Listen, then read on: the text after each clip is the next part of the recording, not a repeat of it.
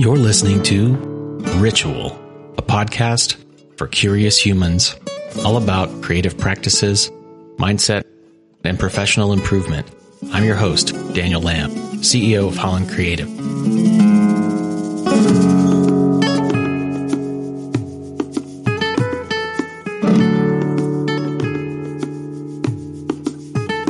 All right, folks, today we have a very special episode for you. You're going to really enjoy this conversation. We get into a lot of really cool stuff around the rituals of writing and what that looks like on a daily basis and what blocks people come up to when it comes to crafting a ritual that works. So our speaker today is Dr. Cindy, the expert's ghostwriter. She's a ghostwriter and book coach for entrepreneurs that want to write books that make money and make an impact. Her business, Childress Business Communication, took bronze for Most Innovative Company of the Year for the Stevie Awards for Women in Business 2020. She's been quoted in the U.S. News and World Report and Thrive Global. Her clients go on to achieve bestseller status, give TEDx talks, and win book awards. She holds a PhD in English from the University of Louisiana at Lafayette. She fosters rescue dogs and cats in her spare time. Okay, I'm going to bring Cindy on. You guys enjoy.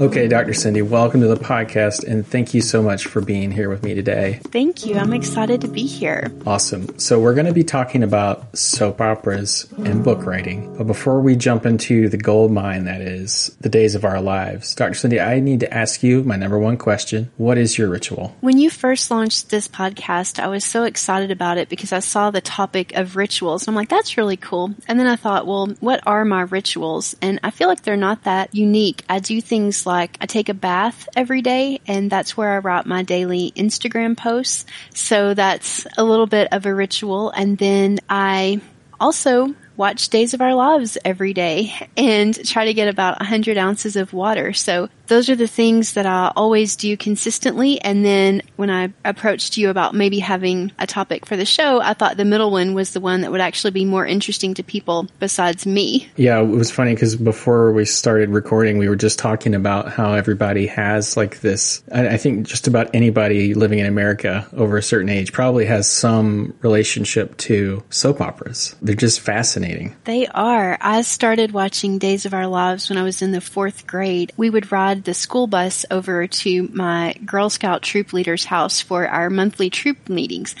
And before she would start the meeting, she would wait 30 minutes until her soap opera ended. Days of Our Lives was from 2 to 3, and we didn't start the Girl Scout meeting till 3. And the thing is, I loved the soap so much that was the more exciting thing for me. I really didn't care about the arts and crafts thing we were doing that day. I wanted to catch up on whether Marlena was still kidnapped and if Celeste and Stefano had gotten caught or not. And that my imagination was just captured. Ever since then, I've been a faithful watcher of that show. Nice. I can also relate to watching soaps as a kid and growing up with those stories, those bizarre stories of kidnappings and doppelgangers and fake deaths and all these really strangely alluring things that really hook us in. There's something really, I think, special about a story that can hook you so quickly without a lot of context, because there's like an infinite amount of backstory for people who've been watching for a while, but people can become fans at just about any moment. So there's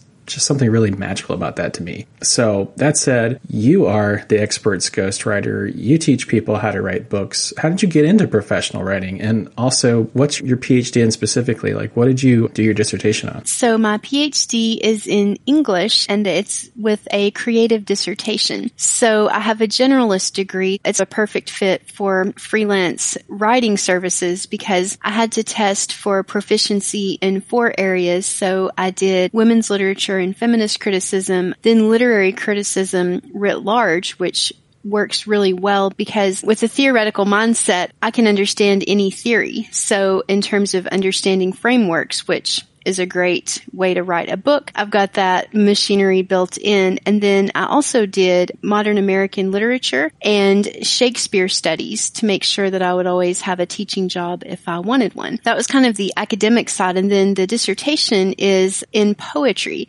So it's my original poems, which I've had over 70 poems and short stories published in various literary journals over the years, and even performed in a festival in Singapore and lots of fun things. And then I lived overseas for 7 years after I finished my PhD with my husband's oil and gas job. So when we came back to the States, I had a situation of being highly educated, but a 7-year work gap.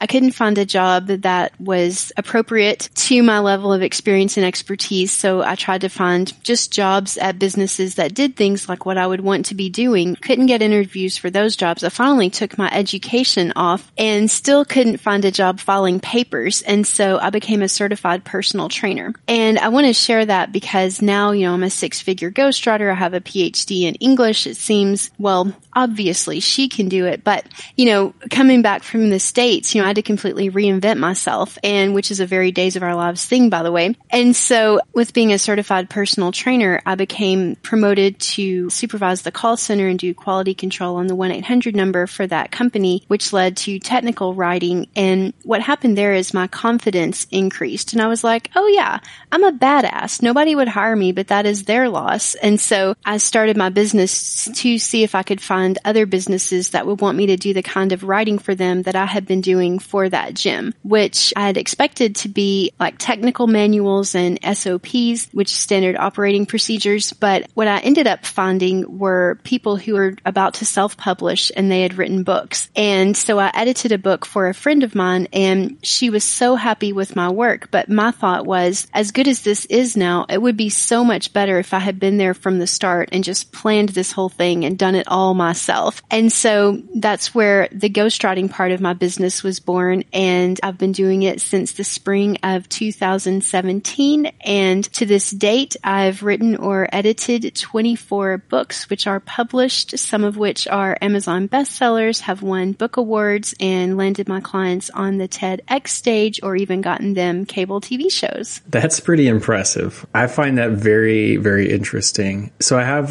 just a question about writing a book for somebody else. How much time in like a timeline? What is a timeline for a ghostwriting project? How long is it? The fastest one I've ever done was 4 months. And what I'll say about that project is it was not a long book. It was actually under 30,000 words, but because of some formatting choices, it printed to around 130 pages. And the process is really the same for that book as it is for the one that took the longest of any book I've worked on, which was 2 years. So it's a process that can be shrunk or expanded, but essentially we figure out who the target reader is because we want to write the book like we're writing in their head. Otherwise, it's probably a wasted effort. So we figure out who the target audience is. We define the goals for the author. What does success look like for you when this book is successful? Because that tells me what kind of book you need to write to get you there. And then we do a brain dump of what's everything your target reader needs to know to get from where they are now with the problem they have, which is why they're searching Amazon for a book just like yours, to where you want them to be when such that they are ready to participate in your future offers and stay in touch with you to be in your funnel, essentially. I put together a table of contents from that brain dump, a little back and forth with me and the author, and then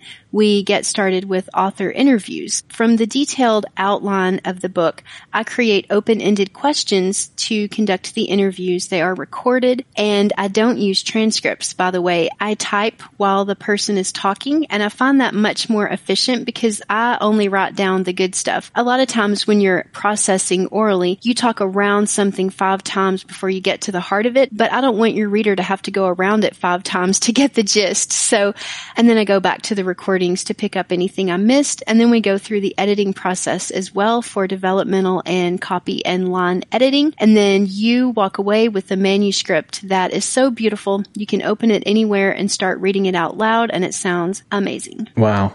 That's really impressive and really cool. You know what it sounds like too? What you just described sounds a lot like a long form sales letter. The process that you just spoke about. I love that you said that, because the first book I read as an entrepreneur was Dan Kennedy's The Ultimate Sales Letter, and I use it to inform my writing process. That is no accident. Yeah, that makes a lot of sense. It makes a lot of sense because, Dan Kennedy is definitely thinking about things in the right way when it comes to using words to make money. I think he knows a thing or two about a thing or two. Yes, he literally wrote the book on it. Exactly.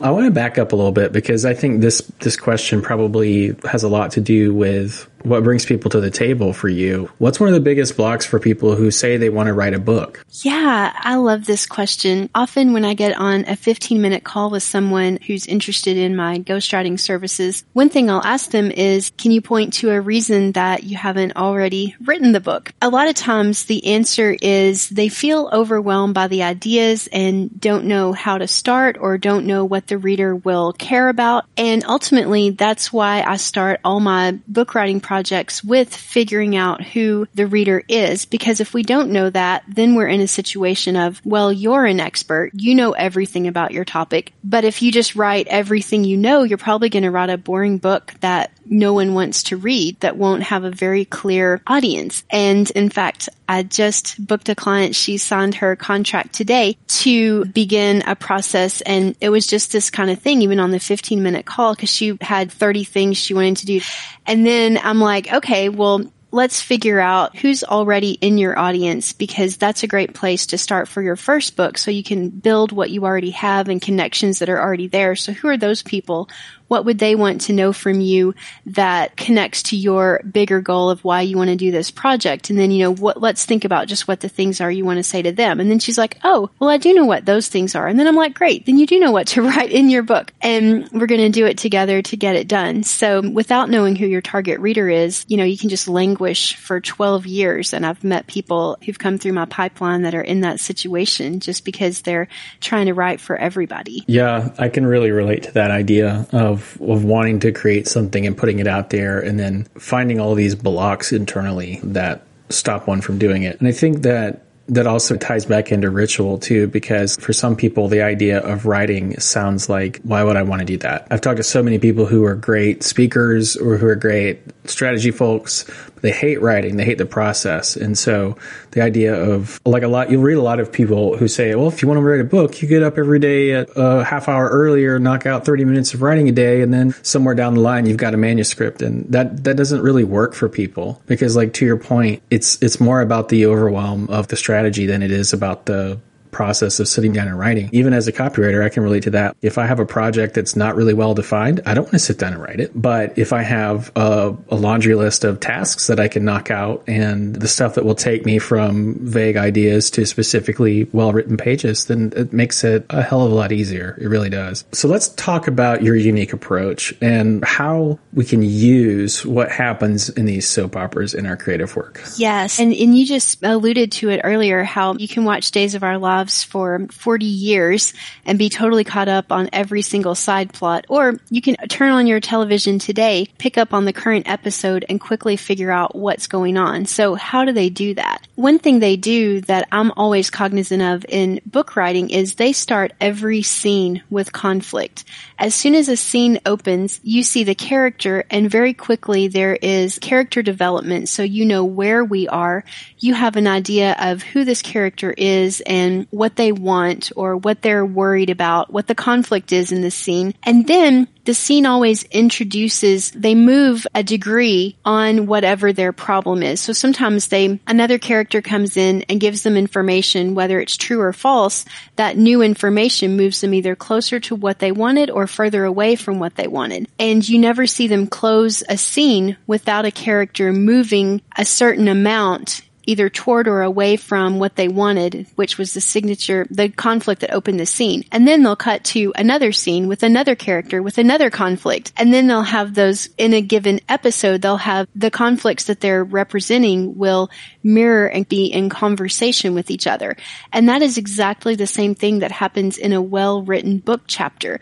You want to have the chapter open, and this is whether it's a memoir or self-help or even an information teaching book, by the way. You want it to open with with the conflict that the chapter is about, because that's why people are going to care. A book about nothing, nobody wants to read it. We need to know who the people are, what they want in your chapter, whether it's, the reader and why the reader would be reading it. And then throughout the chapter, within each section, you want each section to open the same way, like those scenes within an episode. You can't get to the sections and be like, okay, now the reader's engaged, I'm just going to talk at them. Nope, they're going to put that book down. Just like the soap opera, they want to keep the audience member watching for the entire show because originally they were created to sell soap to women in the daytime. So they want to keep your attention too. So I noticed those same things that soap operas are doing, we can do to keep our readers engaged in our books. I really like that you mentioned the idea of two things. Well, the movement by degree thing. I think I noticed this like a lot more today in like, you see like when you binge a Netflix season of something and there's never any like real like payoff at the end of the season, right? It's always movement by degree, either toward or away from a resolution that keeps the door open for this ad infinitum story that will maybe go on forever if it keeps getting renewed. Exactly. Yeah. When they close the loop too well in a given series, I'll look at my husband and say, I don't know where they're going to go from here. And then it's funny because on the one hand, like leaving an open loop can be frustrating, I think, to the audience at the end. But if it's tied up too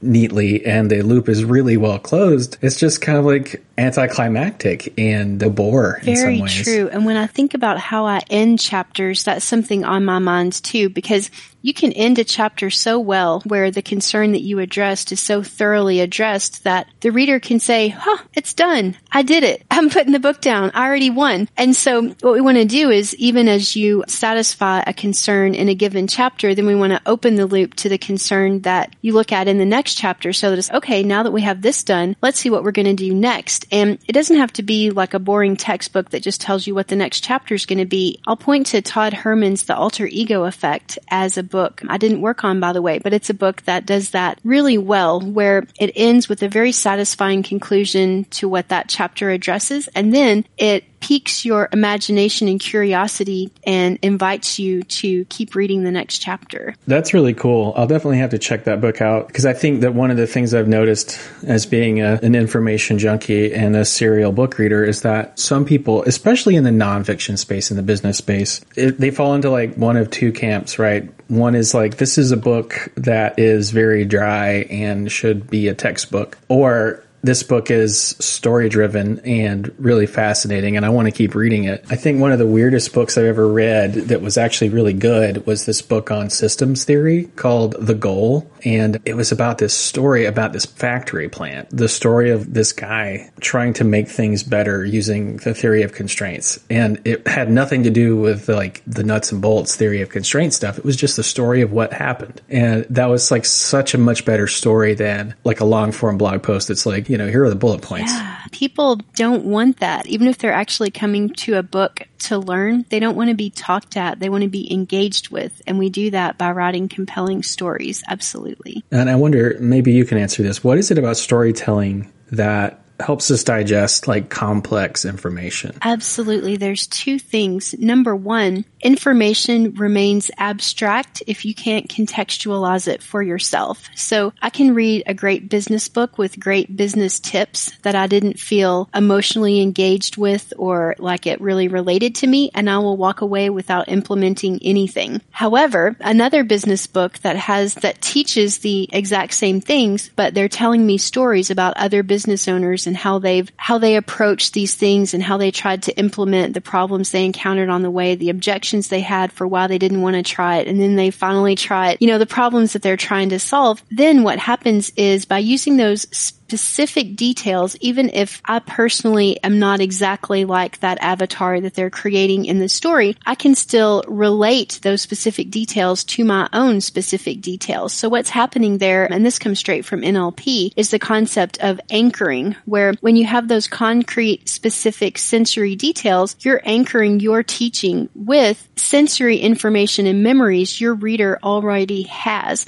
which is a very effective strategy for teaching and retaining information. And also transformation. When you want to change someone's life or even change their habits or practices or how they think about something in your book, you will probably not be able to do that without using story so that the reader can anchor your story with their own emotional memory, really. And when you do that well, though, you can affect a transformation with your book. Wow, that is some really profound advice, and I think that is an amazing point to pivot from to talk about how you're helping people. So can you tell us a little bit about what it is you're working on now? Because I know that you have a program starting very soon, and this is a really great opportunity for people to take this work to the next level. Absolutely. So my upcoming course is called Success Story. It is 6 weeks to write your mind-blowing stories. And this is particularly for business owners who have personal brands. So you should be talking about yourself. Everybody tells you to, but nobody really tells you how, at least not the way that I do. So I bring in the tools of fiction writing, like some things we've talked about today: conflict, character development, setting, plot, all those good things, and show you how to take those advices to your own lived experiences to create compelling stories to relate to your audience. And by the way, this can be things you use in emails or social media captions, maybe a little bit of a blurb on an about page, or it can go in your memoir or self-help book. So there's a lot of ways that you can repurpose your stories, and I think you should do that. And when you have just a few well-written stories, you can keep using them over and over in your business to start creating your origin story and all the mythology around you and why you're amazing and why your target readers just are attracted to you. Where do I sign up? This sounds amazing. I just had a bunch of fireworks going off in my brain. Dr. Cindy, thank you so much for being on the show today. We're going to link to Success Story here in the show notes. Where can we find all this good stuff, and how can people connect with you? To sign up for the course, which starts April 27th, go to bit.ly/successstory2021. And if you did not get all that down, no worries at all. Just visit my website, cindychildress.com, and you'll find everything you need to get signed up and join my newsletter as well. Awesome. Again, this has been a really great conversation. Thank you so much for coming on today. Thank you, Daniel. This was a blast. Thanks for listening to Ritual. If you enjoyed this episode, leave us a review. Your ratings and reviews help more people like you find our podcast. Don't forget to subscribe and share this episode with someone that you think would love it.